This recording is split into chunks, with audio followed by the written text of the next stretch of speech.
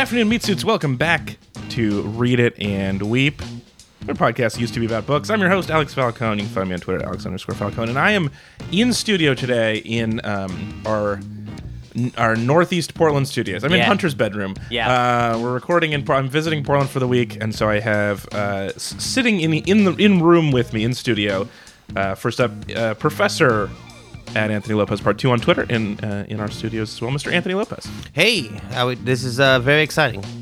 It's nice in here. It's nice and warm. I like it. We're all close together, talking about a nice, very good movie. And I brought some virus for you guys from Los Angeles. Hell yeah. Enjoy. The LA Corona. Enjoy some state of emergency. Yum, yum. They paid me $40 to fly here. That's how cheap plane tickets are now. That's why we always call you, what's Vin Diesel's character from Fast and Furious called? Why can't I remember He had name? A character name in Fast and Furious? Why would they? I think he's fast. It's Fast, no. And then The Rock is furious. I was making a joke, say he only drinks Corona. So you came up here with some of that. Solid Corona-related joke. Also joining us and hosting us at Hungry Hunty on Instagram, it's Associate Professor Mr. Hunter Donaldson. Hunter Donaldson? Hunter Donaldson. That's your CBS All Access show. It's Mr. Hunter Donaldson. How are you, buddy? Hey, I'm good. I'm great. Thanks for letting us be here. I'm happy to be in my bedroom studio. Yeah. This is the first time. This is only the second time I recorded a podcast in my bedroom, and I feel like the setup needs a little bit of work, but I'm digging it thus far. I would say let's see, criticisms of the setup. New table, bigger table. Yeah, it would be nice. There's also 75 cents on this table, and I feel like I deserve at least $1. yeah. I like to set out your pay beforehand. That's how I do it. No, it's lovely. It is a little dark for the midday of the most beautiful day of the year in Portland, but it was just some thoughts. Everything else is really great. So we are here today. This is season 3, episode 9. It's the 9th episode in our slightly condescending film school series on the show, brought to you as always by our fabulous, loyal, and amazingly attractive meat buddies. So before we start talking about the movie, what else have you guys watched this week? Hunter, we missed you last week. Yeah. And we all wondered what had happened on the CBS All Access show Picard. Are you talking about the segment of the show that's called bum, ba, ba, ba, ba, ba, ba. Yeah, sometimes a segment of a show would have a theme song. The name is a song. Yes. It's your recurring theme. Hunter All Access, that song. Yes. And I wish I could sing it, but I have no idea. I don't know anything about Star Trek. So have you watched anything else, or is it still all Star Trek? It's been a lot of Star Trek. You're only releasing one episode a week, so I like the idea that it's a lot. Like I'm just rewatching it. It's once a week. Yeah. Do they not know how streaming works? No. They're stubborn. Yeah. In more than one way. Yeah. But I'm also watching old Star. I'm just very all about Star Trek right now. Interesting. And I'm watching Deep Space Nine from the beginning, which is great, so I can watch good Star Trek and then what's going on right now. It doesn't mess with your brain to be watching so many different generations of the story at the same time? No, because it's not. It's not much of. It's not really one story. It's it's a lot of different. And Deep Space Nine has almost no Picard or TNG people in it, really. Okay. So all right. So how you feeling? Picard, still breaking my heart, still twisting the knife, still looking me right in the eye as he twists the knife. And I'm just it just makes me sad because it's I don't know that Patrick Stewart has time to turn this ship around. You know what I mean? On this Earth. And I don't mean to get dark. I just mean it's just going to be such a weird footnote on his career that this show is happening. I will say this.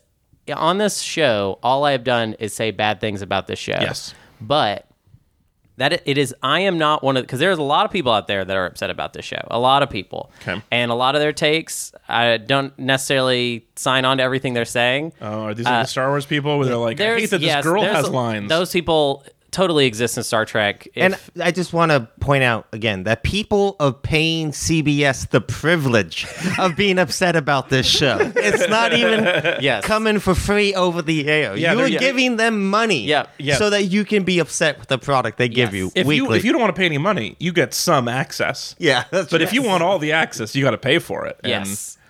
It's not worth it. No. Do you think is this so I was just reading about how Nick Cage has put out 12 direct to DVD movies in the last 10 years. And that makes sense for him because he's got like an island. He's got mortgage payments due. He's got a T-Rex skull. Yeah. Do you feel like is that what's happening with Patrick Stewart? Is like he's got some stuff to pay off before he goes?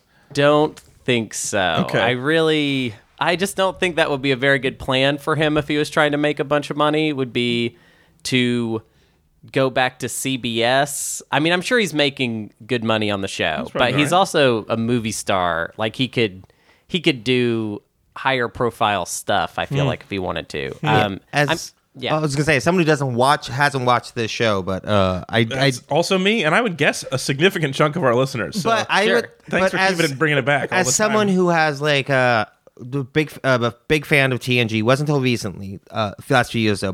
But the point I was trying to make, it seems like it's the type of thing that Patrick Stewart loves playing Picard. How could you not? It's such a great character that that's what seems so disappointing to me, is that it doesn't feel like just like a kind of cynical cash grab. It feels like he really like wanted an to come back. Cash grab. Yeah, well, the problem is they just let the people who have been ruining Star Trek for the last 10 years continue to run the ship, you know? This is the nicest thing I can say about it. And this is a little bit of a spoiler, but who cares? This show's not about Star Trek anyways. That's the meanest spoiler where you're like, I'm sure I'll turn on this podcast that used to be about books. Surely they'll not spoil Star Trek. Yeah. Well, so, I mean, if you didn't know this already, Riker is in the show. And the episode... you could look at the cast list and see this. Yeah, he also directed one or two of the episodes. I also don't know who it is, so it's not hurting me. I don't know why I was acting like I was spoiled. Jonathan Frakes. I've seen one Star Trek thing, and it's the one where the whale time travels. Do you ever see that show when the guy would tell myths and be like, "Did it happen?" Yes, it did. That was him. Yeah, that's the guy. He saw that too. What was that? You know about that. Yeah. No. There's such a great supercut of that where it's just every cut of him saying something kind of vaguely mysterious. God, I used to love that show. What was that called? I don't remember what it was called at all. People right now are screaming Dom, because I did remember his name from Fast and the Furious, and screaming the name of this show that Jonathan Frakes hosted for years. Yeah. Okay, but here, let me just put this button on this so that it can be done. There is a part of the episode that he is on where him and Picard sit by a pond and they just talk for a second. Mm-hmm. And for a moment, the show seemed almost worth it. This is what you want: you want Patrick Stewart by a pond chatting with people. Listen, this is a good podcast. No, here's the thing. Hey, Star Trek shit. Oh my God! Picard, wait, this is a Picard. This is what they do. They're like, it's the future. Picard starts a podcast called Picard by the Pond. And then he just sits by a pond and talks to people. You know why it's a good moment is because the character does not... That's what the character deserves at this point. The character did so much in his fictional career, in his fictional history, that what he deserves and what you want to believe as a Star Trek fan is that at the end of the day, Picard got to just chill out and hang out with his friends, and that's what you want for him. And watching this show, I would be down. I would literally, if the show is just suddenly the conflict's all gone, and it's basically just TNG characters sitting around being like, oh, let's make pizza. I would watch that. I'm into that too. Every once in a while, someone brings up the time Picard got turned into a Borg and killed all those people, and he just kind of stops. And it's I have to go sit in a room alone for a few hours, and it's just that for a whole episode. Would them making pizza just be you walk over and say pizza, and then it happens? No, that's a reference. They do actually make pizza in the episode. Oh. And Riker has this cool pizza oven out back, basically. Huh.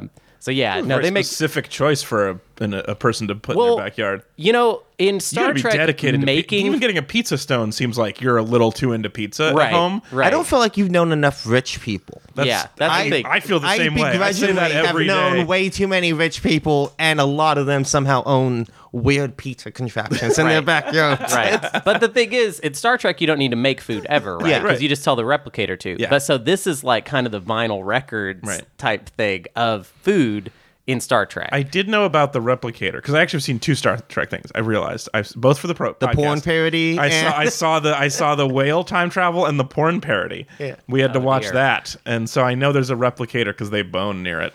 Anyway, my wife and I watched a bunch of movies this week. I do want to talk about Hunters. the new Al Pacino show on Amazon Prime about shooting Nazis, but I have like 2 episodes short, so I'm going to wait and I'm going to come back to that. But I did just want to say real quick that my wife and I finally got around to watching Bandersnatch, which I know is not cutting edge. I know this is an older thing. Yep. But probably not to the surprise of anybody, we only got like about half the endings because it never occurred to us to kill her dad. Or his dad. We were like, they want us to kill dad. We're never killing this dad. Right. And we spent so long fighting against that. And you never actually did it? Never did it. Never did it. Good. And so then later I was like, we've had fun for about 80, 90 minutes. I don't really want to do this any longer. I'm just going to read about the other endings. And then there's all this crazy shit that happens if you just kill dad. But like, he didn't deserve it. Right. Well, that's what's so great about choose your own adventure type storytelling. Is that you decide. Right, exactly. The movie we wanted was where it was just like rule following nerds. That's the movie we got. But I was like, wait, how are there so many other things that could happen? And I was like, oh yeah, they all come down to that one moment where I was like, no, of course we're not going to do that. Right. And it even felt like the movie's trying to make me. I'm not going to do it. I get that. I mean, I don't like being a bad guy in a video game, even if I'm allowed to. Yeah. Right. I do like the idea of you sitting trying to like speed run Cumberbatch to try to get as many different endings. This is elite strat. If you come around this corner and hit X real fast, this you can any % Bandersnatch run. Oh, I'm gonna NPC clip this thing to get a glitch to get right to the end. I don't know what any of those words mean, but I do know you called it Cumberbatch, and I think that's a very funny. That's what it's called. Way to mistake Bandersnatch. Yeah. All right, Anthony, what did you watch this week? What have I watched this week? I have actually was meant to see a lot of things this week, but I got distracted by this new video game called Dreams. That I wanted to take a minute to talk about. Yeah. I did watch a lot of stuff. Yeah. In Dreams.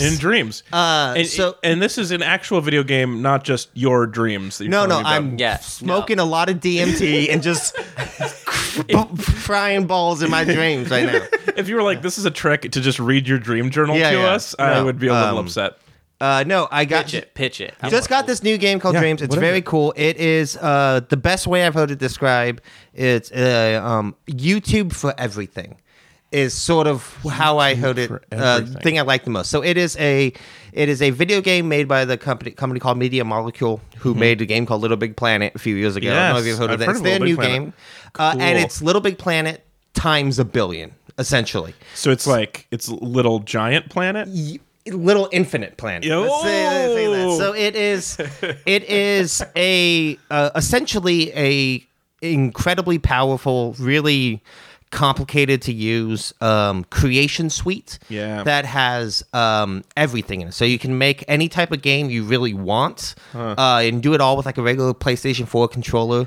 But you can also, you can make like, side scrollers, first person shooters, action games, racing games, story driven games. A lot of people are using it just to make like short films and music videos because it's got a full, really complex sequencer in it. So you can like compose your own music.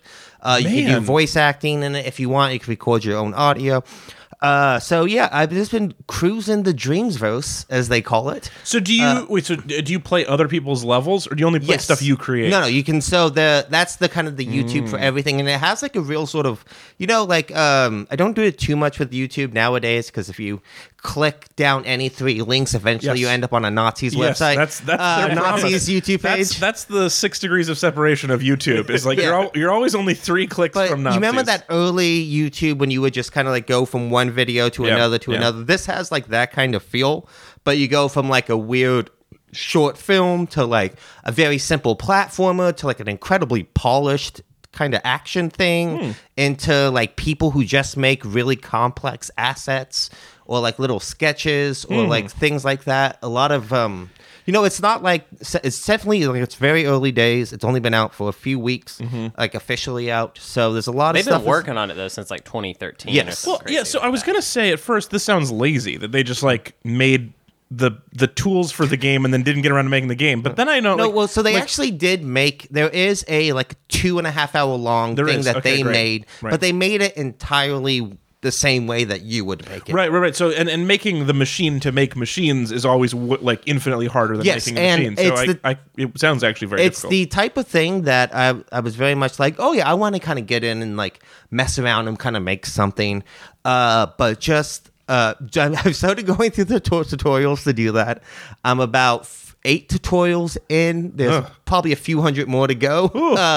And it's like, you don't have to do all of them. I'm sure I could figure it out, but just the how deep in terms of like the different things you can do and program. And it is like straight up like how you make video games. There's a lot of like basic kind of coding and like programming you need to do, but you do it. Have you ever done any of that before? Not really. I've done like 3D modeling before, but I've never done any coding. But this is like kind of removes the, I'm not like writing when C equals, whatever. Yeah. But it does have like you can, do full animations and all this crazy stuff. And it is the type of thing like it is. I've always, I've said this on the podcast a lot of times, but I've said, like the fact that a single good movie has ever been made is a miracle. Yeah, the more you learn about movies and like video games are the same thing. Yeah. But this has really kind of helped me appreciate them even more. Just the idea, like when you look at like all the things that have to happen for like a simple 30 seconds of video game, like the amount of work and effort that goes into it. I learned a lot about how hard it is to make video games in a little movie called Bandersnatch, where it really does drive him crazy. So, we also told him not to take the drugs, which it's a trick. They just put the drugs in your drink anyway. Yeah, all right. Yeah, that's what's called a false choice. It's a false choice. Yeah. Fucking liars. All right. So we're talking this week for episode 9 of Slightly Condescending Film School. We are here today to discuss the, what was it, 1958? 54. 1954 film Seven Samurai, written and directed by Kurosawa. So, right? Yes. You laughed like I said it wrong. No, I just laughed that you skipped his first name. Akira Kurosawa. That's what I said. So he. Before I ask you, actually, I'm gonna try to switch these around. So first, I'm gonna give you the basic 4-sentence summary of the movie, and then we're gonna talk about it. So if you haven't seen Seven Samurai, here's what happens. Bandits are going to raid a farm. It's actually very easy to summarize this story. Yeah, it's pretty straightforward. So I wrote this down. Bandits are going to raid a farming village, but they give the villagers like 6 weeks notice. So that accident. Well, on accident. They don't post a note on the door. So, well, they sort of do. So the village has time They to walk go up and yell loudly their plan. Yes. That's what happens. Yes. And so the villagers are like, we don't want this to happen. So they go out to hire a group of freelance stabbers, which is in Samurai. Japanese samurai. Yes. The samurai are expensive. They're super expensive, but money. these they're like, well, what do we have? We have farms, so we'll take any samurai that are willing to work for farms for food. Specifically Ronin samurai, please, Alex. Yes, which I did Ronin. actually Google. Ronin, which is where they don't have a job. Yeah, they don't have a master. They don't have someone they like. They're unemployed. They're freelance. That's what I said. Freelance stabber. Mercenary. So they recruit one who's pretty cool, and then who recruits a bunch more, and so they eventually get all 7: Dopey, Bashful, Happy, Grumpy, Sleepy, Sneezy, and Doc Ock. And then the group of 7, they come back to the village, make friends with the villagers, fuck a few of them, and then they fight off the band. It's like basically like then there's like a 3-hour long Home Alone sequence where the 7 samurai kill off 40 other bad samurai. Did you say fuck a few of them? Did bandits. You watch the porn parody of that? Just Seven the one. Samurai? It was just the one farmer's daughter. One farmer's daughter. But the farmer was like, man, they're going to come in here. They're going to be horny boys. They're going to get all of them. Dude, the way he like runs back and makes her cut her hair or whatever right away, it's ridiculous. It's ridiculous. And then I don't know if it's sort of like because he cut her hair off, she's the only farmer's daughter that any of them are interested in. That's like, true. She's the only one who gets like, well, if you hadn't been so weird about it. Presumably there were other daughters. In fact, they are mentioned. I would think. That's anyway. So then they Home Alone off all the invaders, and it works great. And all but one of the samurai are great. There's just one. It's 7 good samurai and 1 crazy samurai. Who's my favorite? Yeah. I was gonna say, if you don't like, he's so great. He's easily the best. He does all of his fighting butt exposed. He fights butt out. Dude, him itching his butt it's so funny. crazy that his name is, we're avoiding his name. His name is Toshiro Mifune. Oh, I was not avoiding it. I didn't know it. he is he's like the guy, the Akira Kurosawa #1 actor. Yeah. Like if he's in it, it's really good. Yeah. I mean, also he works a lot with the older samurai, Takashi Shimura. He also works with him in a movie In called Life? Ikiru. Yeah, Yeah, super that's good, very, very good. super good movie. But yeah, it's crazy to me that Toshiro is so cool that he can make scratching his itchy butt look like a cool character thing. It was an interesting choice. He's like James Dean itching his ass. Yeah. Like, He's fighting in like armor, but like Porky Pig armor, like just waist up, and then he's wearing a thong, and that's his whole. Yeah. He goes to war. he's so Bottom great. naked. Well, I mean, this It's movie, crazy. if there's one thing we can all agree on, the one thing that I think holds up the best about this movie, a lot of good butts in this movie. Yeah. This is a real, Edo era Japan is a real good It's a good time time if for you're looking butts. for butts. Yeah. If you want to see A lot of butt some stuff. nice butts. And I am. I always am. Anthony, why did you pick this movie for us? I picked this movie for a few reasons. One, I love when I get to trick you into watching a very long thing because I just know you have to be so frustrated long. about it. Wait, actually, I wanted to ask you this. Did it feel long to you? Felt so long, Dude. Oh my god! Come on. I think this This movie. is the shortest long movie of all time. Yes, To me, this movie, definitely. for how long this movie is, it breezes by. Yeah, I for did not find it breezy. roughly 3 and 20 minutes, 3 hours Yeah, 20 minutes. yeah. I think exactly like Hunter said. I think this movie just flies by. There was an hour in the middle where I was like, It was a flashback to older Read and Weep days where I was like, oh, homework is a pain. See, I was anyway, but yeah. So okay, so it was a trick because it's just a long bite movie. into it. But I mean, I do think that this is the type of movie that you don't feel the pacing, for me at least, and also is like this is like the definition of when they talk about like old epics, the way that like you have 2 hours of build up and then once the shit goes down, it's not just like a quick 20-minute finale. Right. It is this long drawn out epic, Yeah. Dude, the samurai don't even go to the farmer's village until like an hour 20. Yeah. Like there's like almost a whole movie in there before we even really get past Act 1. Yeah. But the reasons why I picked this movie, one, I think if especially if you're talking about film school sort of stuff, this movie's importance cannot be oversold enough in terms of the amount of things that you see, the amount of influence this movie has had. One, you cannot, the fact that it's been remade a bunch of times, the fact that you can't do like any sort of anthology TV show without them eventually doing a Seven Samurai episode. I mean, The Mandalorian. Was this the first movie to ever do getting the gang back together? So basically, this movie literally invented. I mean, this movie pioneered so many of those things. So Yeah. the getting the gang together montage, the yeah, like, which was not a montage. It's an hour and 20 minutes. But the getting the gang together. and I like, do think plot that's what we've sequence. done is we've taken that idea. We're like, that's a cool idea. But what if it was a minute and a half? Yeah. And now that's how we would do it so fast now. But I mean, you have that. You have the different archetypes for like what a group like this has. The young, handsome one falling in love with the love interest in the village, the Yeah. kind of crazy one. Yeah. The way this movie uses like little storytelling techniques. Like if we introduce like a real badass hero, you have him doing like a little side adventure. The first thing you see. Yeah. This is one of the first movies to like really do that. That's it really cool. took all these different elements that were very disparate and put them into like one epic package. And it's, I mean, Kurosawa in general, in between like this, Rashomon, Blood and Thrones, Throne of Blood. Throne of Blood, yeah. Hidden Fortress. Throne of Blood does not sound structurally stable. It sounds like a throne that's going to fall apart when you sit on it. You That have sounds like just, puddle. well, I mean, puddle. if you let it dry, Blood puddle. let it out in the sun. Puddle of blood. Yeah, that sounds like now we're talking. It's called coagulation, Alex. It gets real hard, all right?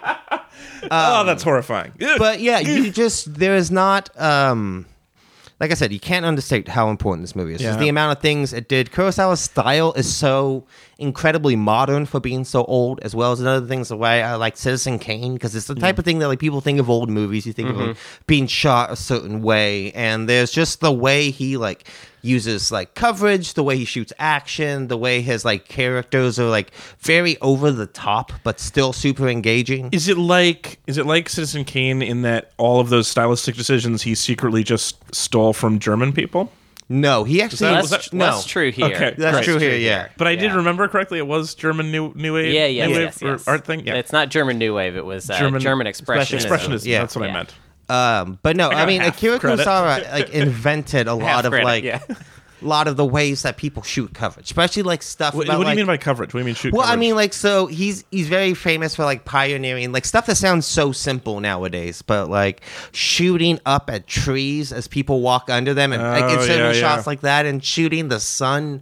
Things like that were just literally never really done before him. I didn't write it down or anything, but I did register. There was at least one point where he shot up at a tree, and I was like, "Oh, that's cool looking." Yeah, so it's in there. I did feel that. It got you still. Yeah. The way he uses like shot composition, the way he uses like camera movement. There's like this one really great when like all these villagers are in the field, and there's like essentially what looks like a dolly shot that's going around them. That my wife and I were like, how did they fucking do that? There's always that dolly tracks behind them, and they couldn't like remove them in post, so it had to be some sort of like skateboard equivalent or something like that. Or like a Looney Tunes thing where there's someone running a new piece of track to the front and then goes to the back and grabs it right as you get off it, and then is constantly building the track. That would be pretty cool. As well as that, I hadn't seen this movie since probably I was in high school.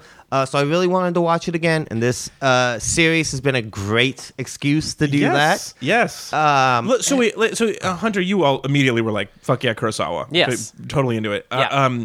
Is this a thing that would appear in a lot of intro to film things as well, or are you guys particularly like into one of the, samurais? One of the like pillars of like cinema language and and I would say a lot of his contemporaries, he is probably more influential than any of them. I would say even more, his work is probably more influential than Orson Welles, like Citizen Kane even.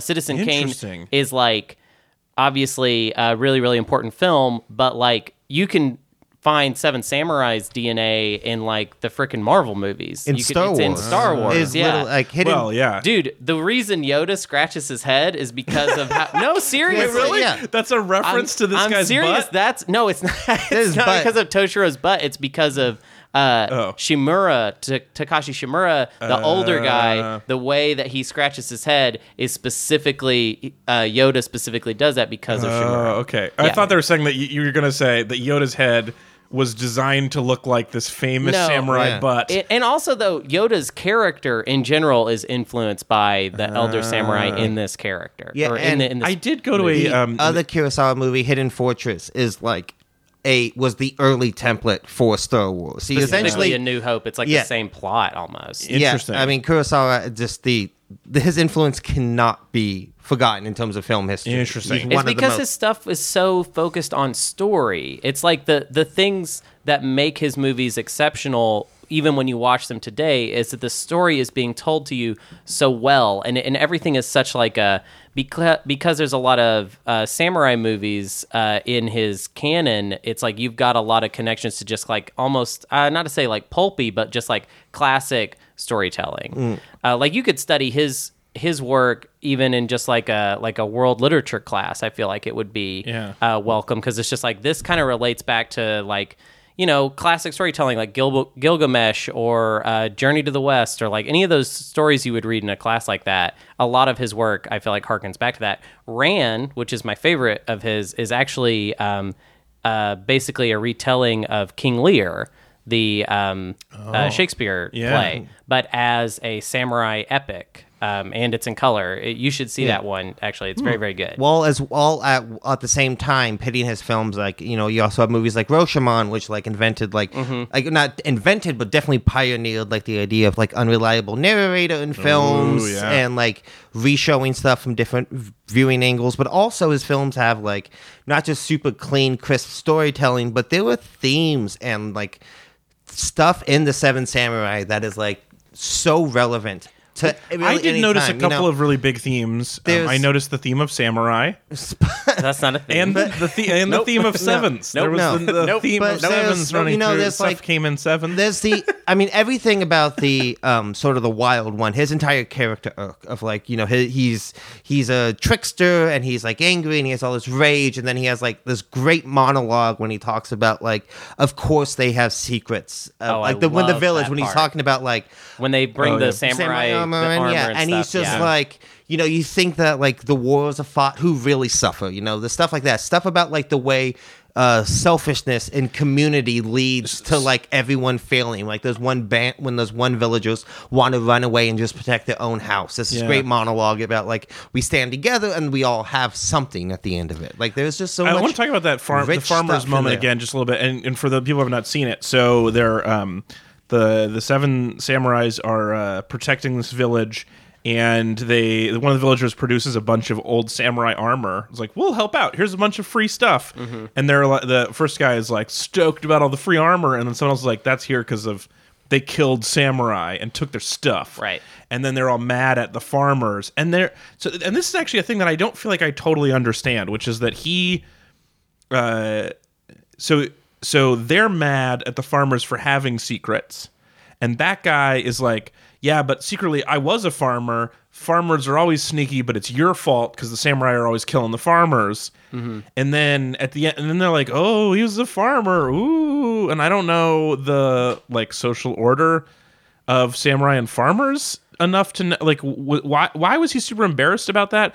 Also, why was he embarrassed about being the son of a farmer? Yeah, because later the farmer, the farmer was like, I can't believe my daughter had sex with a samurai. That's so embarrassing for our family. And that sounds like samurai are lower than farmers on a social order. Well, it's just not that simple. I mean, like they didn't want them having sex with the samurai because samurai are not like. I mean, they literally just walk around and kill people for money. Okay, like, so they're just like not class. They're not good.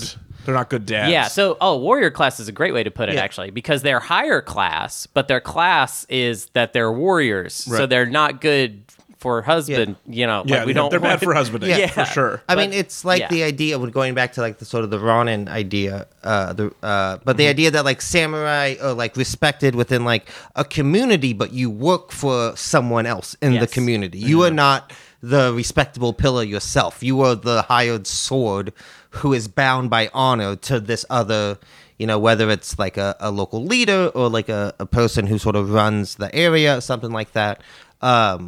So, and also, you have to keep in mind, I think that this movie, has actually fairly progressive politics for its era, even for like by today's standards. The fact that like everyone in the village like looks at the dad and is like, "You're a fucking dick," He was a dick. He was a dick. But it has, and definitely, like I said, like the big speech he has, but also, you have to look at like this movie takes place in 1457, or 1547, something like that. Yeah, sure. Japan, Edo period, and Japan is such like a sort of like sort of class and honor such ingrained into the culture that it is definitely to understand from a Westerner. I think because most of my knowledge that I have about this stuff is literally through just like I went through such a big Japanese film phase of my life that like I've picked up enough context and all this, and like I'm very interested in that kind of stuff, but it's the type of thing that like I don't really understand enough to really understand the nuances of it.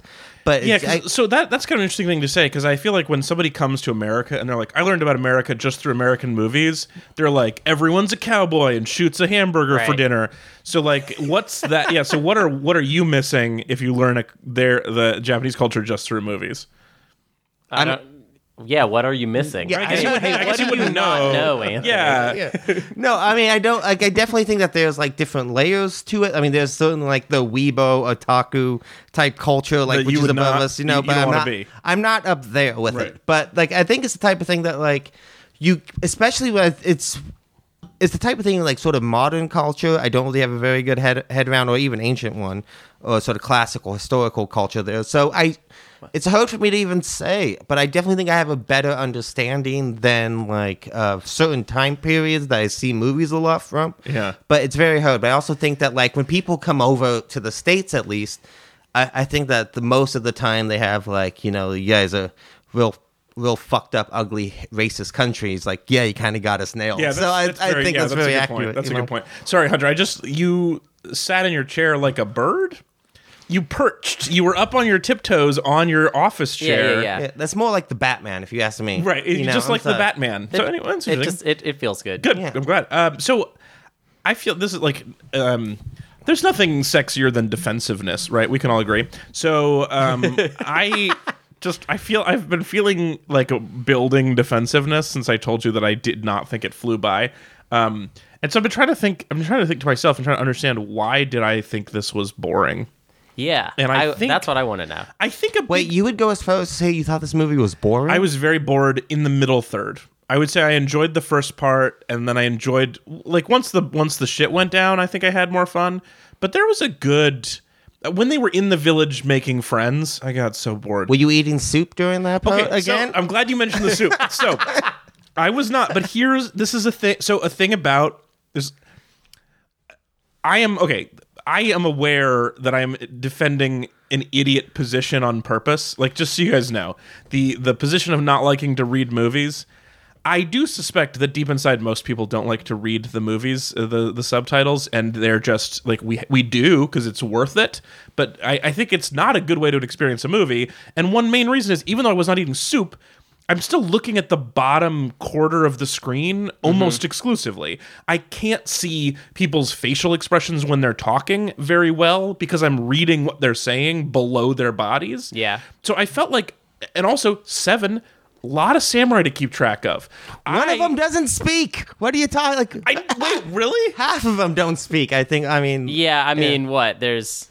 I know the leader and the crazy one and the horny one. That's the only 3 I know. Who's the horny one? The one who, the younger one. Yeah, Yeah. that has sex with the farmer lady. But then the other 4, one of them, his whole thing is that he's the quiet badass. Yeah. Rarely says anything. Well, probably did not follow most underrated one. Yeah, I yeah. feel like the scene where he just like runs out. He goes and into get the gun. Yeah, comes back. that's so and cool. That was cool. The I guy like that. comes. That's like one of my favorite moments in the movie. It's just he's like sitting there, just like, yeah, I did that, and the guy comes over and it's just fanboying out in front of him.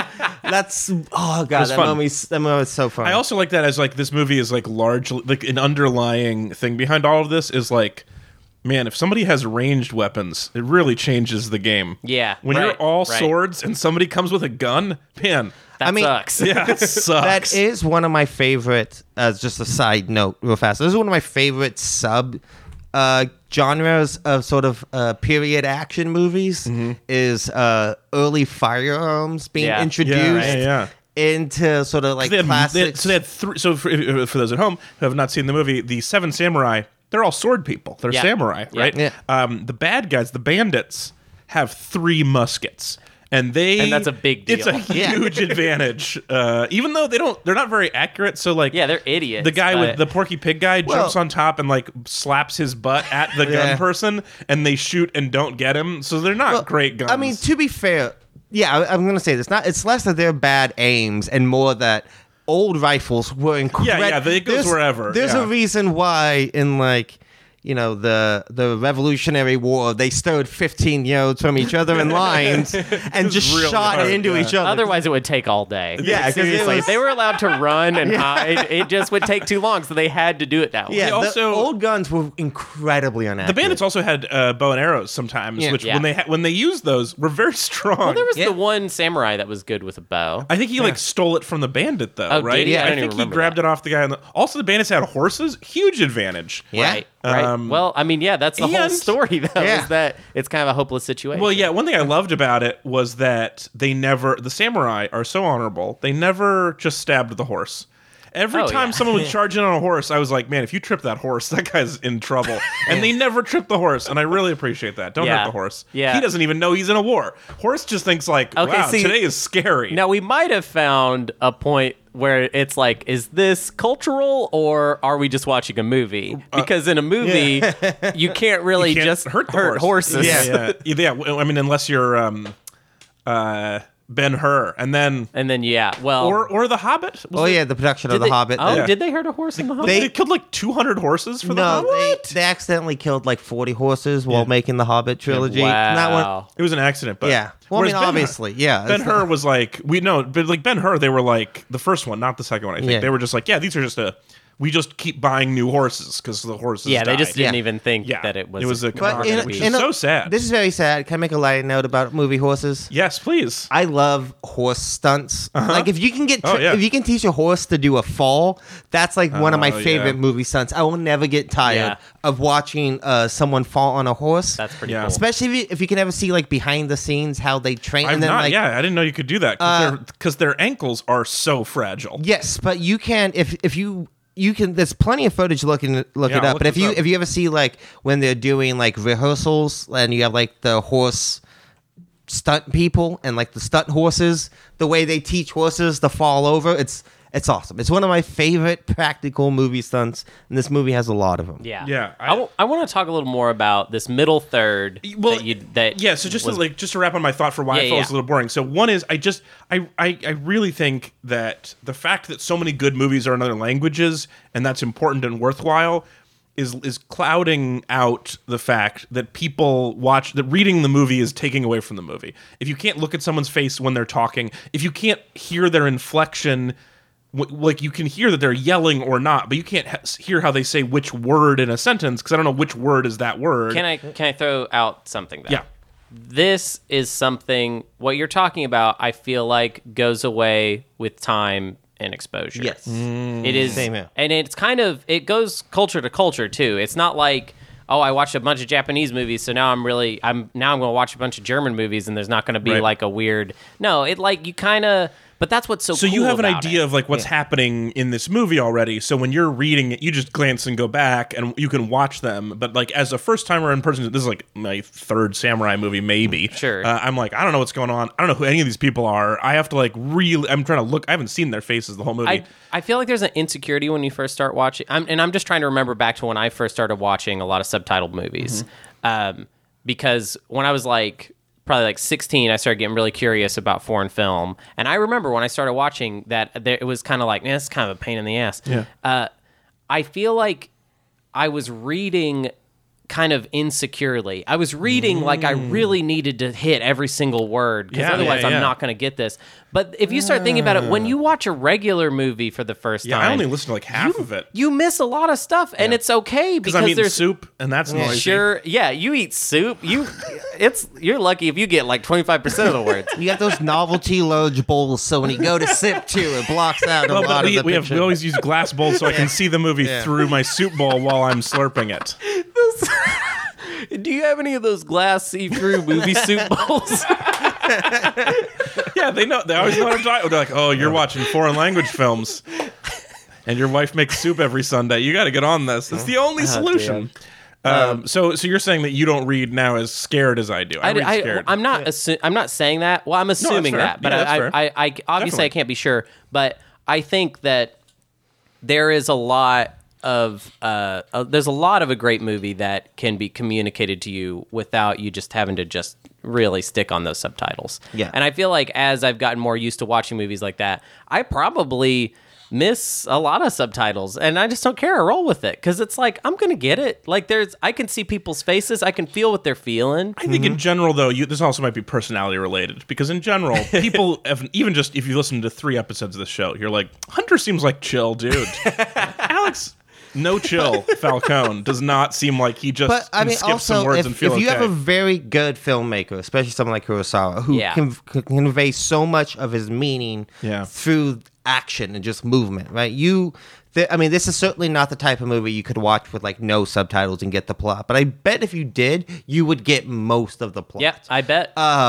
Just because it is so clear in the way he frames people and the way things move and shot, and also at the same time, I've always thought that kind of opinion about subtitles is a fairly kind of privileged view that we have here in the sense that most of the world who watches American movies watch them subtitled.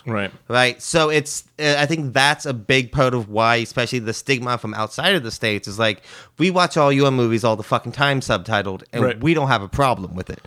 So I've always thought that there was I don't want to end. I don't want to be, I'm not saying like, why didn't Gone with the Wind win an Oscar this year? I'm not trying to do that. I'm just saying that, well, maybe that instead of this being privileged, I'm empathizing with them and being like, man, it must be hard to watch American movies because you're always looking at the bottom third of the screen. Right. Yeah, but You're missing out on some good face acting. I do think at the same time it is a muscle. Like I feel like I agree can with read the subtitles and see the action the Yeah. entire time. I really don't feel like I have too much of a problem with that. I would rather do that. I also have a minor face phasia, as you know, where What? I'm sorry? I just cannot remember characters' faces from earlier on. I have a really tough time keeping track of who people are in movies. With like specific countries' movies? What are you trying to say, see, Alex? No, I understand. Yeah. I understand. Where are you going with Look, this? Look, and if there weren't hundreds of episodes where I had gotten confused over two white people, I would understand how this sounds right now. Although I will also say 7 is a lot of samurai to remember.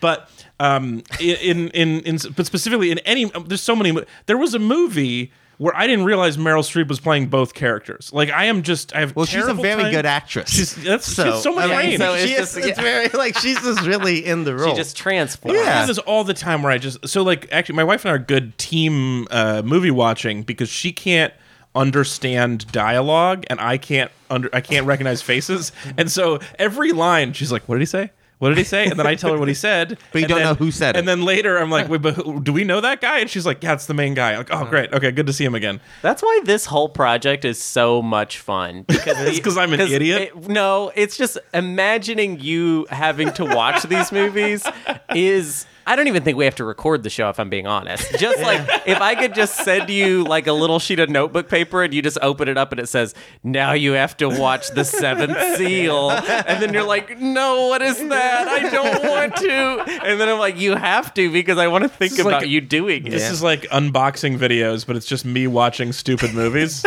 Yeah. Or watching not good stupid. movies stupidly. Sorry. Also, we are skipping ahead a little bit, but I do think we should watch The Seventh Seal for the next movie because Max von Sydow just died. passed away. Yeah. Oh yeah. Did you say for the next movie? Yeah, just coming up. Okay, coming up sometime soon. Yeah, Yeah. because we just lost Max, and I would it's a I've great never movie. seen it, and I've always wanted to see. I haven't seen a lot of young Max von Sydow movies, and he's one of those actors who's always been, because he was old as fuck in The Exorcist, even though that was mostly makeup. But he's just one of those guys who's been old my whole Old life. forever. So I really want to see like real young. I do, and Max I also von Sydow. I want season 3 of our podcast to have kind of an overarching theme, and one of the themes could be sevens. Yeah, we So can we do a could sevens continue thing. our sevens. 7 sevens. Yeah, 7 sevens in a row. We can watch all the movie Make 7 Up Yours ads from the That's 4 late thing. 90s. Yeah. We could watch the Fantastic Four 1 3/4 times. We could watch the That's- Magnificent Seven. Yeah. Seven Yeah. Brides for Same 7 movie. Brothers. Seven Brides. Yeah. Oh, that's Snow White and the 7 Dwarfs. Ooh. But I mean, you could also, at the same time, like watching. If you have problems with something like this, that's why I don't like necessarily knock someone who's like watching a good remake like The Magnificent Seven. Even though I do think that movie misses a lot of sort of the nuance of it. Like, When was this remake from? I mean, there's been 2 or 3 remakes of Magnificent Seven, of Seven Samurai. And none of right? them are great. Well, the John Ford one, right? That's who one made the. Wait, Western? is Magnificent that's- 7 a remake of Seven Samurai? Oh, okay. Yes. As a Western? Yes, Ooh. but there's also a lot. I mean, Because I felt that's really interesting. Because I did feel this whole movie. I was like, this feels like a samurai western. This feels like it feels like an interesting. There's a lot of probably crossover between westerns So and it's a samurai Steve movies. McQueen movie. It's by Oh. John Sturges. John Sturges. Yeah, that's right. I do like. But also, I it's do the like type Steve Yul of McQueen. Brynner is in it too. Yeah. Oh, I like that. But it's that the- sounds good. This is the It's story. not as good. Yeah, it's it not as doesn't good, have. no. You know what it How misses? I long feel is like it's significantly shorter. I'm sure. Yeah. 128 minutes. Oh, Dang. yeah. Dude, Steve McQueen and I are going to hang out for 2 hours. You know, I haven't seen this movie in a long time, and actually don't even think I saw all of it. What I feel like Magnificent Seven really misses is a lot of the class stuff doesn't Oh, really? transfer. Yeah, I yeah, feel yeah. like because cowboys are not. Yeah. They're not a one-to-one Right. with samurai. Yeah, there's not like as a far as class their of place. bounty hunters that we think Yeah. of. Yeah, that's really interesting. Yeah. I mean, and there's also, like what I was saying earlier about like every show has done a Seven Samurai episode. I mean, there's an episode Yes. of The Mandalorian this last year that is a Seven Samurai Interesting. It's episode. exactly like Seven Samurai. It's literally the same. Yeah. Yeah, because I mean, any show that has an anthology series when you can bring together a bunch of people to defend a town or something, Yeah, it's you're cool. going to do a Seven Samurai plot. It's one of those that Yeah. is just so like incredibly ingrained in our culture. And like, I love I when just think, do we agree that it's the right number? Like, what if it was 5 samurai? Well, It was going to be 6. yeah.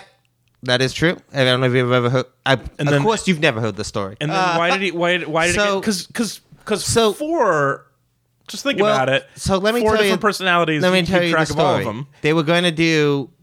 Because you have to be able to kill a few early, right? So you have to have good numbers. Right? 7 with expendables. So yeah. you have. It was originally 6 samurai, and then while they were writing it, the crazy one, Toshiro Mifune. The butt guy. he was cast as the quiet, badass one who never. I thought spoke. he was the funny one. Is that? There's a funny one. Well, the one that like just kind of keeps her. He's not very. The one who was like chopping wood. Yeah. When they meet him. And he makes the joke like, I'm from the Woodchop clan or something like that. Yeah. Yeah, he has like jokes. I don't remember him after that. What happened to him the rest of the movie? He mostly just cracks jokes. He's the jokey one. He's one of the only 3 who survives, right? I think so. Yeah. Because one of them falls and bangs his head and dies. One gets shot through a door. One gets, yeah. But anyway, so it was originally 6, and then he was writing it. They decided that they needed like a more wild card type character. Yeah. And he wanted to have 7. He liked the sound of that more. So alliteration. They moved. Does it alliterate in Japanese? Does alliteration work in Japanese? Well, specifically of 7 Samurai. Is it alliterative in that? Probably in Japanese. Not. Probably not. Well, sorry, good. But they did it very late, I guess, in the production. So when they moved him over to be the wild one, he let him mostly like improvise the character. Oh, so a lot of his mannerisms was not in the stuff script. like that. Dude, he was that like butt scratch changed cinema. Yeah. I'm telling you, and it's an improvised scratch. If I could list so many characters right now where I'm like, it's kind of like Toshiro Mifune in Seven Samurai. Yeah, I mean, freaking Han Solo is like that character. There's so many characters that are in that vein. But he's wearing and pants. just from like an iconography standpoint, especially like the armor he's wearing at the end with like the like forehead armor. Yeah, and it's piece. like all kind of messy, it's not tight at all. The giant sword, especially if you watch a lot of like animation, the amount of characters who have been based off that performance alone. Well, it's also that actor is the same one who, he played Yojimbo for Akira Kurosawa a few years later. Like, he is just someone who is, in terms of like his influence, in terms of if you look enough at like Japanese animation or even a lot of Western animation, you're going to find characters that just someone was like, I'm just going to take him and put a slightly different outfit on it. And that's basically my character design, There's this like kind of acting, I'm going to call it a trope, but it's more like there's just always, to me, there is always at any given time a great actor that kind of has a reputation of being sort of untrained, like they didn't go to some acting school and they have all these acting chops. They just have some sort of raw intensity that makes them a really good actor. Nicolas Cage is probably the easiest example I could think of off the top of my head. Although, actually, he's probably even a little too fancified for this type of thing. I think the classic American example would be Godfather, On the Waterfront. Marlon Brando. Yeah, like just not, he doesn't have good diction. He like his freaking, the way he like talks is kind of weird and doesn't even seem like he's very disciplined, has like kind of a bad reputation. Danny Trejo? I mean, Danny Trejo is one of those guys who's like his face was designed to be captured on film. So it's not his intensity; it's his face. Yeah. And also, I don't know that Danny Trejo is. I mean, he's a good actor. I don't know if he's the kind of status I'm talking about. Yeah. What I'm trying to say though is that Toshiro Mifune is like the original guy like that because he, as far as your general like what makes someone a good actor. He didn't have any of that. The first time he auditioned for a movie called Strange Dog. No, it was 2 or 3 before Seven Samurai. He auditioned for it, got really pissed off in the read through, and broke his chair. And it was like Kurosawa was like, I like this guy. He's probably not actually good at acting, but he's like ballsy. He's real. Yeah. And then he just became this really great actor, basically not having this really solid foundation. This is that one all of those actors classic have. stories where you hear about a thing that worked in show business, but you shouldn't do it. Yeah. No, You shouldn't break bet your chair. so many people have broken chairs in that's auditions the after problem this and just like ruined it. That's the problem, is because he went in there not knowing he was going to break the chair. Right. People, if you go in there knowing I'm going to break the chair, that's what and they just can bill tell. you for the chair. But I mean, he is one of those guys. It's kind of hard to tell in this movie because of the way he's made up and the way it's shot, but like, after we watched this last night, my wife was just looking through like photo stills of him in just like normal civilian clothes, and she was like, he is so fucking dreamy, because he really is a legit great looking guy. Very sexy. She was like, she could not believe. I can barely picture his face, but I can definitely picture his butt. Yeah. She could not believe that it. is sex appeal, right? Yeah. Him in like a sweater holding a book, like looking all steamy. She was just losing her mind last night. Wow. I hope you got to channel some of that towards you and not to him. He is legitimately in my top 5 actors all time. Like, I think everything that he did with Kurosawa especially is amazing. So we've been doing the segment Stupid Questions. We've mostly wrapped up on it. We've covered all the stupid questions I had, except for one stupid question, which was up until this point, I had only heard one thing about Kurosawa, and that was that he made mad films. And that's the only thing I could think about. When you say Kurosawa, I'm like, oh, bare naked ladies. Oh, right. Kurosawa, Kurosawa, I make mad films. And I don't know what that means. So now I've watched it. What does it mean? He made a bunch of He made movies. 30 movies. Just like a lot of them. I think is maybe what mad in the number sense. Okay. They're not like bonkers or angry. No, I mean, there's but definitely quite a bit of violence in a lot of his movies. Sure. Okay. And also, like, he mostly made, when I think of him, I think of like, this movie might not immediately make this jump to your mind, but like very introspective, controlled movies. If anything, I would say his movies weren't mad. Yeah, this sounds very in unmad. terms of an energy thing. Like, there's such a level of precision and control. And he was, I'm sure there was others before him, but one of the things I've always heard about him is like, because he was his own editor, which is something that is still not very common in directing. No, those are different sets of letters after your name. So to like having like that level of control and like precision over your own work. He's also the type of dude that's like a very famous story on like The Seven Samurai, where the film was like shut down during production a lot by the studio because of like things running over. It was taking too long, and it was like bankrupting them and everything. But he it's like any great movie. They used a lot of horses and mud. But anytime the film would get shut down, rather than panic, he would just go fishing, because he was like, well, they've wasted too much money. They're not going to shut me down now. So just incredibly calm and like, real, control, master of control like that. So that's what I always think of. So I definitely don't think of him as, but also making mad films. But if you did, it'd have a samurai. It's like, I'm trying to think of the context from the Bare Naked Lady song. What did you say before that? I know the line after it. Okay, I don't make films, but if I did, they'd have a samurai. But I mean, he's talking about making a lot of stuff, right? I think through just context clues, you could have gotten this, Alex. I don't think you needed to bring it to the podcast. I mean, I pulled up his filmography right now, which I feel like if there's one director I would want to watch everything they ever made, this is probably one of those guys. Besides, so this is from. Let me go back. Let me finish up on this thought. Yeah, give us the lyric. Chickadee China. The Chinese chicken. Yeah. Anyway, so it's in that verse. Yeah. Brain stuff. Watching X-Files with no lights on.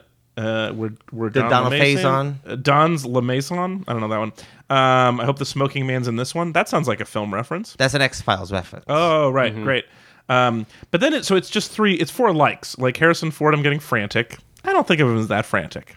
He's kind of like Sting, I'm tantric. That we get that. Yeah. Sex. Snickers, guaranteed to satisfy. That's like a sponsored. That's some SpawnCon. Yeah, that's the lazy one. We could cut that one. And then like Kurosawa, I make mad films. Okay, I don't make films, but if I did, they'd have a samurai. And then he goes into the fast part where he's like going to buy a set of clubs, going to get the kind of dubs. I think he probably just means that he likes Kurosawa movies. Okay, and that those are the type of movies he'd. Also, they're Canadian, so maybe like Mad is slang up there for a lot. I don't know. I mean, mad film or mad as in a lot is the thing we say here. Okay, so we're gonna wrap on Seven Samurai.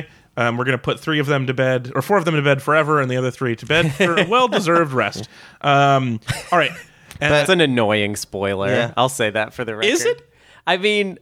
Yeah, a little bit, but whatever. I'm the one that complains about spoilers. And also, you already said who died and how. You were like, one died this way, one died this way. That was okay. And I stopped very quickly. Right. You're like, 2 is enough. Can they figure out who else is going to survive?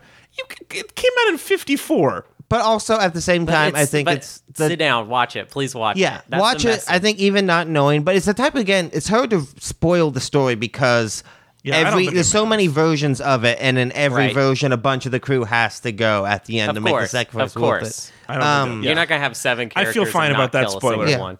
And Yeah, also, I have to say, I think we have to remember that we still lost this podcast. It was the listeners who won, This was All right, a victory for them, All right, not for us. We're gonna come back and do a mailbag and then get out of here.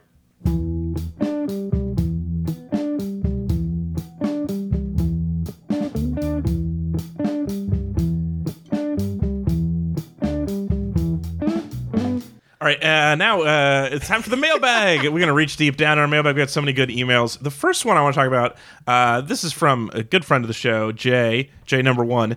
And you, Hunter, were assigned this. So it took us a little while because I wanted you to be here because I assigned you this task. So J number 1 says, quick, possibly non-pizza box related question for the professors about filmmaking.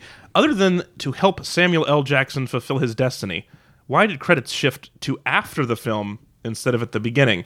As recent as 1981's Great Muppet Caper, the majority of the credits were at the start, which Jay is a huge Muppets fan, so it's not surprising that that's his first example. That's his reference, his touch point. Fozzie, nobody reads the names anyway, do they? Kermit, sure, they all have families.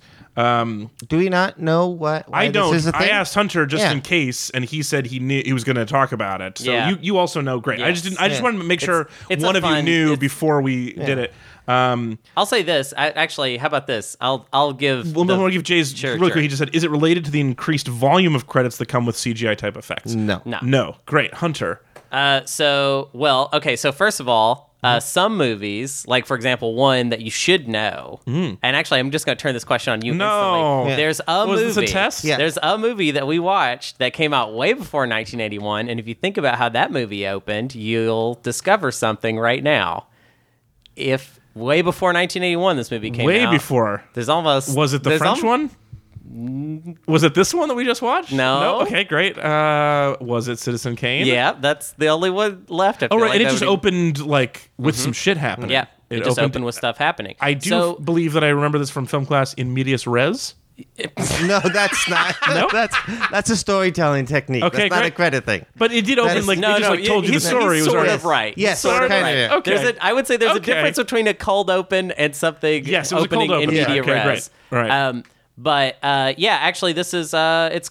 I feel like it's kind of boring when you hear the answer, but it's Star Wars. Yeah. Star Wars is the Really? That's why. Yeah. So it used to be. Wait, really? Yeah. Yeah, So it's Star Wars Star is the reason Wars. why movie credits don't happen in front of the movies anymore. I mean, Because- okay, so that maybe gives it too much credit. Yeah. It's just that Star Wars didn't do that, and in fact pissed off the Directors Guild of America, and Right. George Lucas was like, well, I'm not going to be in this anyways, or even in Hollywood at all, because he was like going through his thing. Oh, yeah. And I'm taking my toy business and I'm going to San Francisco. yeah, well, and you know what? He got all the rights to the toys and then made his whole fortune off toys, and they didn't even think that was going to be worth anything. But he didn't put the credits up top. That movie was such a hit that I think that basically it was just kind of like, oh, the coolest guy in school didn't do it this way. Well, I guess we're just going to stop doing it that But way. yeah, he did get in a lot. So it used to be like guild demanded that you had to pick Well, that's credits what I up was gonna say. front. I thought the credits are. I thought there was some legal business about Yes. credits Yes, and what but you have to do. After Star Wars became the biggest movie in the world, and because I totally understand. Like if Star Wars, if you imagine like the 20th Century Fox fanfare happens, and then you sat through like 3 minutes of credits, It's and terrible, Then, yeah. like it just would not have that impact. So like that's not one of those things that's like, this is a weird side tangent, but like think about the impact of Star Wars. Think about like you've been going to see movies your whole life, especially if you're a kid, and everyone opens with this long, It's so drawn slow, out yeah. credit sequence, and then you sit down in the theaters for this. And you see a long time ago, and it's like directed by a guy named a long time ago. I don't understand what's happening here. And then you get fucking hit with a John Williams score and the Yeah. giant crawl, like just At a jaunty angle. yeah. I mean, that must have. It's one of those things like it's hard to wrap your head around how much of an impact that must have had It's on so you. interesting sitting there. because credits are boring and no one wants them except the people whose names are there. So it almost feels like advertisement. I mean, Like, I disagree. I definitely love a good credit sequence. Still, I mean, too, if it's sexy. yeah. Sure, yeah. If you can do an artistic way, just like there are ads that are entertaining, but it's still like this is like the producer wants to advertise that they were involved in the film, and so they're like, I want my name big and to take a while. Well, I mean, I think that it's to me, I think that a really good credit sequence sets a tone and an atmosphere for it, right? So I think that like the way Tarantino does like real old like throwback ones is like interesting and it's novel. like part of the world, Yes, basically. yeah, It's exactly. Like you're going to Hollywood movie world. Yeah, but also okay. like if it's not like, the James Bond ones are obviously the very sort of sexy idea, but also like just a really good creative title sequence. If you see something like that, I feel Say like something like that. Like yeah, exactly. Like Wes Anderson is another one who does really good, but it's that sort of like it sets the tone about what you're going to watch. You're like sitting down, you're watching this. I definitely don't think every movie needs it, but I do also get sad when movies start like I like the work of Christopher Nolan. I don't like that he doesn't even put the titles of the movies till the very end. Like that kind of frustrates me sometimes.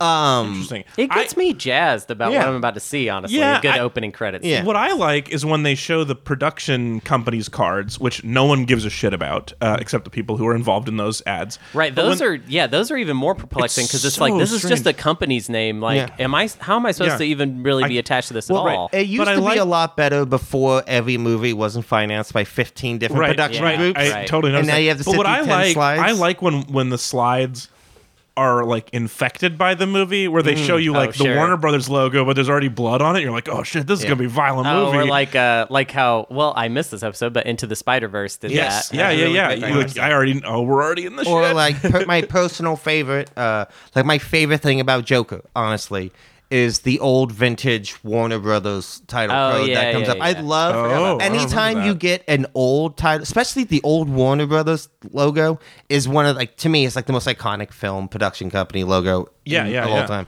Along with like the really old grainy Universal logo when it's like an actual globe Yeah, that it's someone the is globes. spinning. Yeah. My favorite thing about Joker was the milk. Anyway, that's from the Oscars. All right, we have another email. Thank you. That's a great Oh, answer. wait, I wanted to tack on one yeah, little thing please. there because we were talking about opening credit sequence. I don't like him very much as a person or as a director, but the opening credits to Enter the Void. I don't know if you've seen that. that's incredible. Yeah. One of- truly worth the price of admission alone in the theaters to Yeah. see the opening credits Enter the Void. Yeah, Oh, and I forget what is that guy's name? I don't Gaspar even- Noé? Gaspar Noé. Yeah. Yeah. I don't like him. He annoys me on a lot of levels. Okay, I think he's an he a creep? edgelord. He's Oh, an okay. edgelord. Okay. Very much an edgelord. Although he does. Oh my God, his latest movie has really good dance choreography Climax? in it. Yeah. Climax has really good dance choreography, and then the rest of it is just upsetting. I've seen all of his movies, and he makes me mad. But Enter the Void opening credit sequence. Just look it up on YouTube. It's so cool. I'll watch that. That's full screen. ridiculously It's good. easily one of the best. It's you can also just watch the All of the Lights video by Oh Kanye. right, it's the same 'Cause- guy. I forgot about that. No, Hype Williams directed that, but he just straight up stole the. Oh, I thought they actually got that guy. Is that not true? They I didn't know even get Hype him? Williams is the director of that video, Oh. so he just straight up jacked the Enter That's the Void. lame. But no, Gaspar Noé's a very interesting one. I put him in like the Lowe's Ventura quality category for me, where I don't like most of his movies, but I like respect the audacity of them. Yeah. You know, like I love that.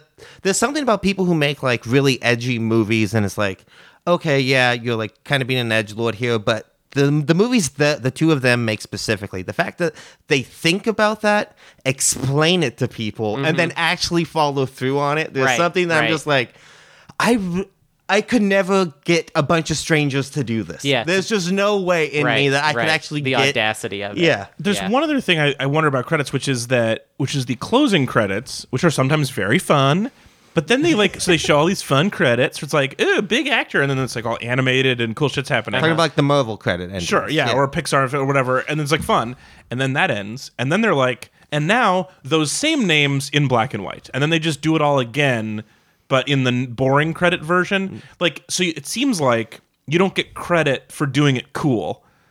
Like the Directors Guild or the Actors Guild, or whatever, that's requires probably- you. SAG requires you to do Yeah. it boring as well as fun. That's definitely just And that's boring like, what? bureaucratic Yeah, ugh. nonsense. Yeah. And also the song is always so weirdly not in the tone of the movie. That's something I wonder about a lot. Where there's like credits start and it's like, why is this this is not the vibe I felt when this movie because ended. they know you're probably just going to leave anyway. Yeah, it's Yeah. like They're leaving music. whatever. And honestly, most fancy big movies, at least, they're like, we paid Panic at the Disco a lot of money to make a song for us, so we're gonna put it in over the credits, you know. All right, so a couple of quick recommendation emails. So last week we were talking about asking people to send in emails about movies that got them into film and got them excited to talk about it. So we got a few recommendations to start out with that we'll throw into our hat for stuff to talk about in a future episode. First up, David says, "Hey, Alex and crew.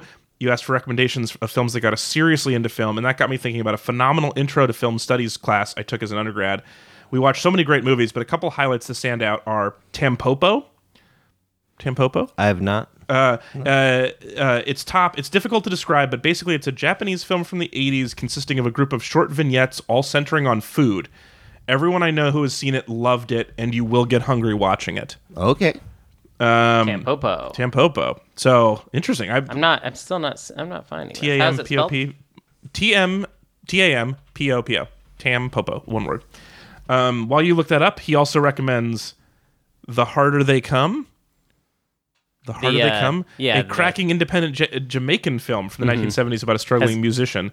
It's the one with the famous soundtrack. The soundtrack to that. It apparently has a phenomenal soundtrack. Yeah. It's a famous soundtrack, actually. You've probably heard a lot of the music from that soundtrack, even if you haven't seen the movie. Is The Harder They Come the song from that movie? I think so. Yeah, I know the song. One thing I really like in a movie is where you couldn't make a porn parody of it because the title is already too on the nose. Yeah. Also, we just changed the spelling. Yeah, right, exactly. Yeah. Also, it recommends The Night of the Hunter, a harrowing, such a good movie. Night of the Hunter is really good. Harrowing 1950s thriller about two children on the run from a murderous preacher. Features Robert Mitchum as arguably his most chilling performance, which is really saying something. And that is saying. I was just gonna say that's really saying something. Nice. We're talking about Cape Fear's Robert Mitchum. He played a lot of fucked up creeps. That guy. Also, David finishes. I saw it a few years later, but The Third Man is one of my favorite movies of all time. It's a thriller set and filmed in the ruins of post-World War II. I got my out-of-print Criterion Third Man sitting right over there on the shelf. That's worth $300. Is it really? Oh, yeah. Oh, yeah, it's out of print. Yeah. But you could just, copy it. What do you mean? Well, people who buy Criterions don't just want a copy of it. But making a DVD out of print just seems weird. They're so what's easy funny to make. is I was flipping through some Seven Samurai before you guys got here, just watching other scenes and stuff, and I had downloaded it legally somewhere, and then I turned around and I all of a sudden looked at my shelf and I was like, oh yeah, I have Seven Samurai right over there. And then also, so there's a few suggestions, and David apologizes for not being able to narrow it down to one. Steve also writes in, said, "I just listened to the latest episode with Anthony, and you asked for possible other film subjects for the season. I've tried to think of a film that impacted me that I don't remember you guys already discussing on the podcast," which at this point, we're in the 500s. It is kind of, impressive. Yeah. Oh, yeah. Even though the early catalog is mostly crap. One film that came to mind is the 1927 silent sci-fi film Metropolis. Oh, yeah, that'd be cool. Fritz Lang. I know this suggestion might be a bit of a film school cliche, but I really did enjoy it when I saw it. Visually and story-wise, it paved the way for a lot of later works, especially in science fiction. Well, and I have not seen... I've only seen Metropolis once. It was in high school. And I have not seen it since they found the rest of it.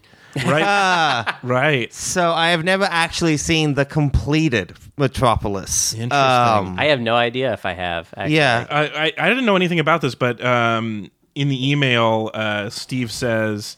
it might be especially interesting as part of film school because there are a lot of different cuts of the film, and part of it is lost forever, so we can't really even watch the full movie anymore. Yeah. That is fascinating. So it was originally 4 or 5 hours or something, and they trashed most of it. Never mind. Well, no, this was because it was... Good call. This was the time when directors used to do that. But no, it was Wait, so how long is the one you'd watch now? Well, so it was they reassembled it that's out. So I don't know exactly how long it is. It's probably not that long, but a huge portion of the film was lost for time forever too, until someone was renovating an old French movie theater that their dad left them or something, and they found a print that had the final reel of it, so they restored it back in. I hear so many stories of things like 10, this. 15 years where ago. somebody at the coffee shop where now only Hunter is part of the show anymore. Whereas all of us at one point ran a show. They like found an old Model T Ford in the basement at one point. Like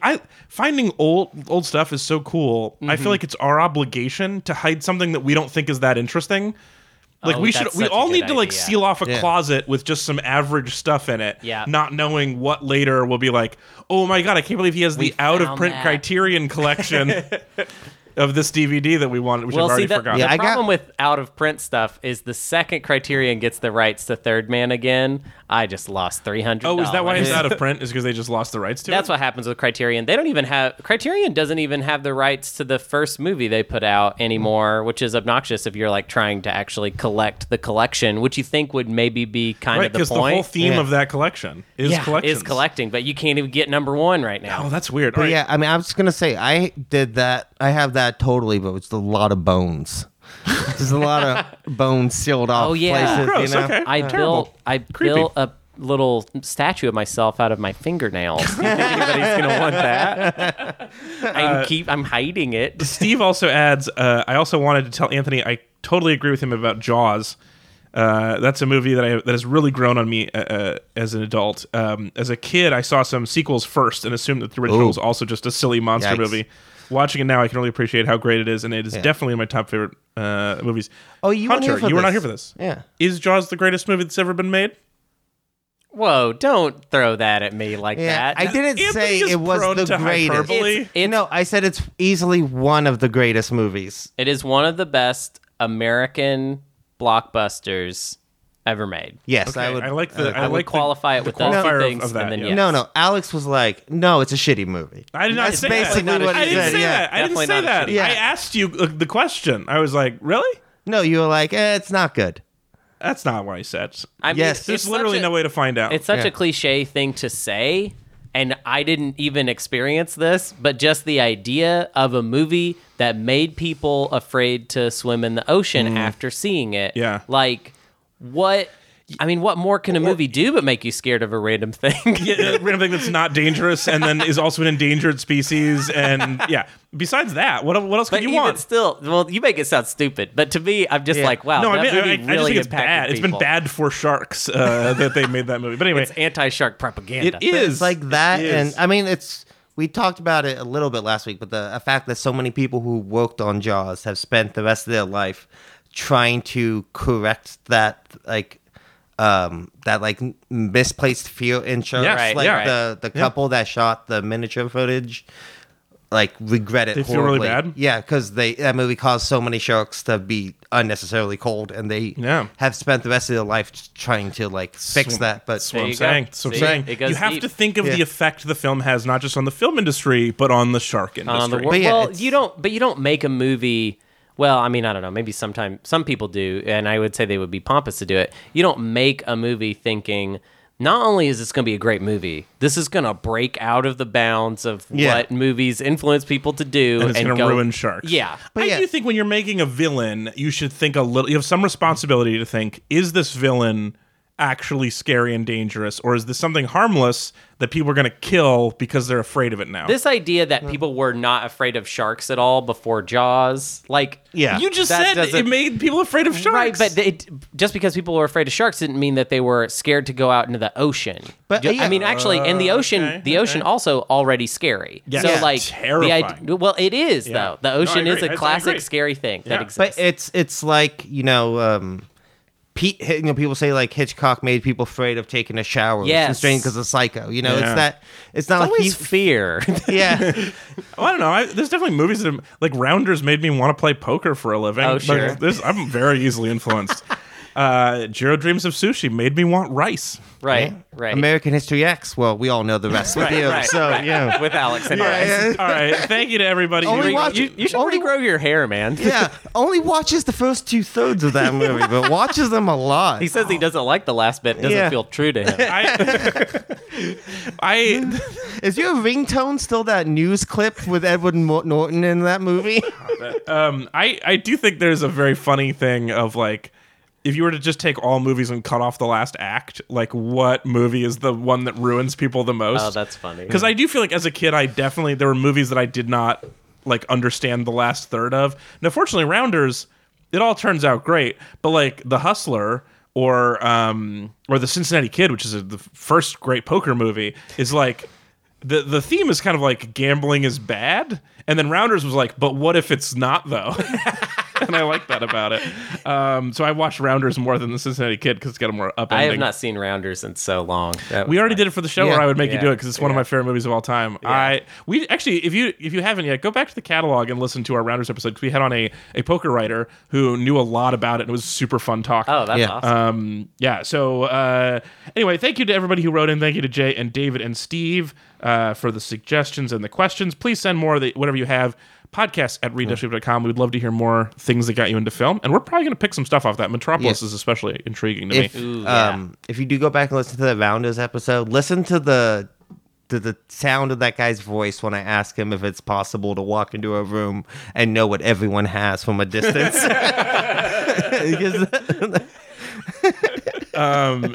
And yes, and also if you have any more questions about like things you've kind of wondered about from film but were too lazy to look up, here basically if you wanted to have the slowest Google, type your question into an email, send it to us, and then weeks later Hunter and Anthony will knowingly answer your question.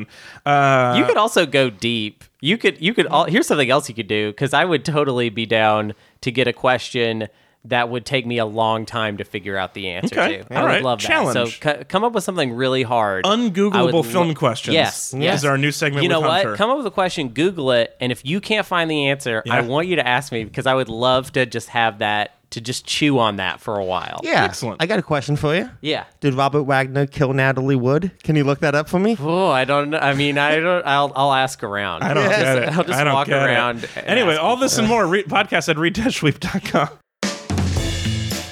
All right, everybody, thank you so much for listening. We got to go. That is it for our show. We will be back again next week with more Slightly Condescending Film School. We're going to have a meeting off the air today in just a moment about what we're going to talk about next. Thank you so much for joining us at Anthony Lopez Part 2 on Twitter. This was a real pleasure. Great chatting with you. Great looking at you while we talk. Yeah. Also, at Hungry Hunty on Instagram. Or if you want to hear more of Hunter recorded in this bedroom, you can listen to Dumb and Busted. You can listen to Dumb and Busted. You can listen to Space Cats Peace Turtles. So the semifinals of our... Hold on. Got to do my Space Cats plug. Please. The semifinals of our Patreon second annual International Twilight Imperium tournament starts this weekend. We've got 2 games. One is on Saturday on our Twitch channel. You can watch it. The game will be approximately 12 hours long. Go ahead and tune in. First game starts Saturday, 7 a.m. Pacific Standard Time. Second game Sunday, 6 a.m. Pacific Standard Time on Twitch. Both will be live. We've got some of the best players in the world playing. So what you're saying is you might not be on Read and Weep next week because you might be 20 plus hours into it. So Saturdays and Sundays are going to be off for me. For a while. Well, I mean, there's only 6 games, so that's 3 weeks. Okay. 3 weekends. Okay. Man, that is of all the things to be dedicated to, something that takes 12 hours to complete. I'm not dedicated to it. These 36 losers we got that are like playing for bragging rights. You're not hanging out? You're not watching? Oh, no, I have to watch all of it. Oh, okay. But for me, it's commentary? a jerk. Yeah. I'm going to have to watch. I'm going to have to commentate, come up with things to say about it, every minute for 12 hours. It's not hard at this point, though. I've done it. It's a long broadcast. I have commentated hundreds of hours of Twilight Imperium. So 3 or 4 games. No. No, I wish. I wish it actually cut out to be that much. But no, it's so many. Space Cats, Pete's Turtles, and if you don't know what that means, the show might not be for you. It's not for you. It's for nobody. Check it out. It's for nobody. Come check out our Twitch. We got a lot of stuff going on. What's the Twitch channel? Space Cats, Peace Turtles, Beautiful. baby. Beautiful. Thank you guys so much for listening. We will be back again next week. Take care. Goodbye.